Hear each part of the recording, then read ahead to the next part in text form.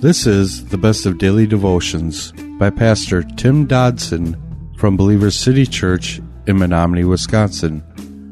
For more information, go to believerstogether.com. We're in chapter 5 of the book of Acts, where we're just coming off the account of Ananias and Sapphira and their deaths because of their lying to God and their attempts to lie to the church. We also saw the miraculous beginning to manifest itself at the hands and the lives of the apostles themselves. The people were being healed. Demons were being cast out of people. The miraculous was starting to become commonplace, much like it was when Jesus, he walked this earth and he led these men. Now in verse 17, we see the response to these miraculous events, because verse 17 begins and says, "But the high priest rose up, and all those who were with him," which is the sect of the Sadducees, "and they were filled with jealousy, and laid hands on the apostles, and then put them in public custody."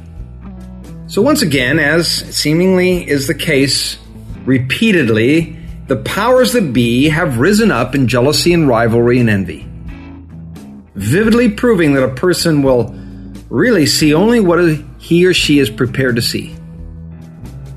Because despite the miraculous healings and the casting out of demons, the very freeing of these people's lives, these pious religious leaders, well, they were indignant.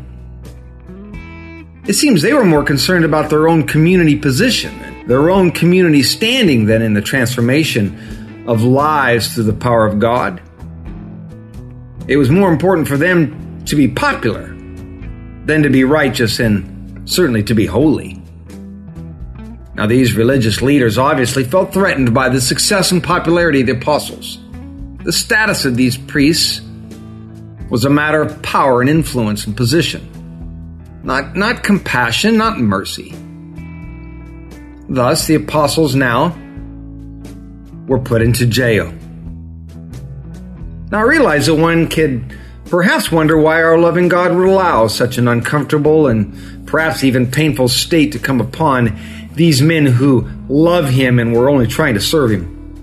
Yet God loves with a perfect love that is about much more than just today, more than just comfort, and more than just you.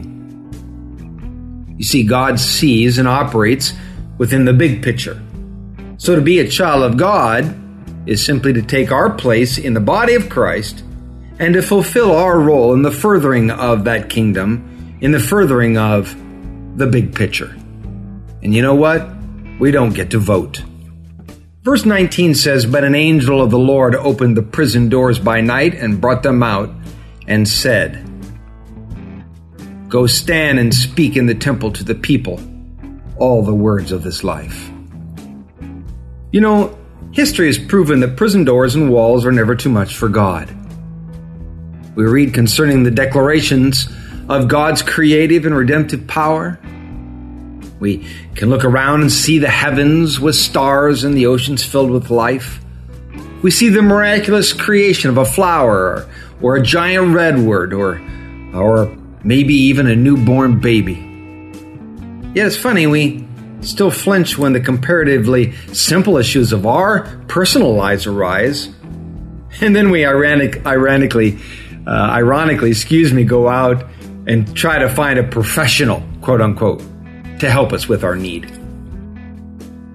You know, like our own very salvation, these men were not rescued so that they might stay in a cave somewhere in physical safety. No, they were saved so that they might go. And no less is expected as a result of our very salvation.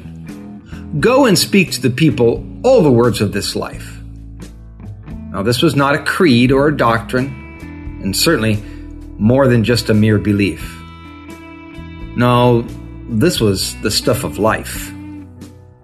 Verse 21 says, "When they heard this, they entered into the temple about daybreak and taught. The high priest and those who were with him came and called the council together, and with all the senate of the children of Israel, and sent to the prison to have them brought." Now, I want you to notice that there was no argument or discussion on this matter amongst the apostles whatsoever. They simply did as they were instructed. Don't misunderstand it. It wasn't because they understood everything God was doing, and they certainly didn't always know what He had in mind.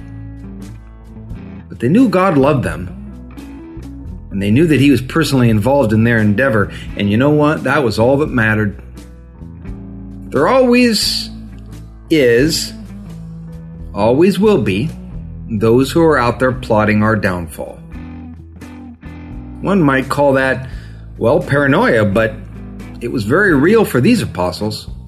Yet they did not arm themselves to fight back. Instead, they merely went about the business of the kingdom and left the defense to the master. They obediently went to the temple and began to teach again. Such boldness. This is what truly sets apart the servant of the king. One who refuses to be stopped. One who refuses to be stopped by fear or intimidation. Luke chapter 1 verses 74 and 75 says, "To grant to us that we, being delivered out of the hand of our enemies, should serve Him without fear, in holiness and righteousness before Him all the days of our life." And then Zechariah 4:6 says, "Not by might, nor by power, but by my Spirit, says Yahweh of armies." That was a daily devotional by Pastor Tim Dodson from Believer City Church in Menominee, Wisconsin. For more information on Pastor Tim Dodson or Believer City Church, visit believerstogether.com.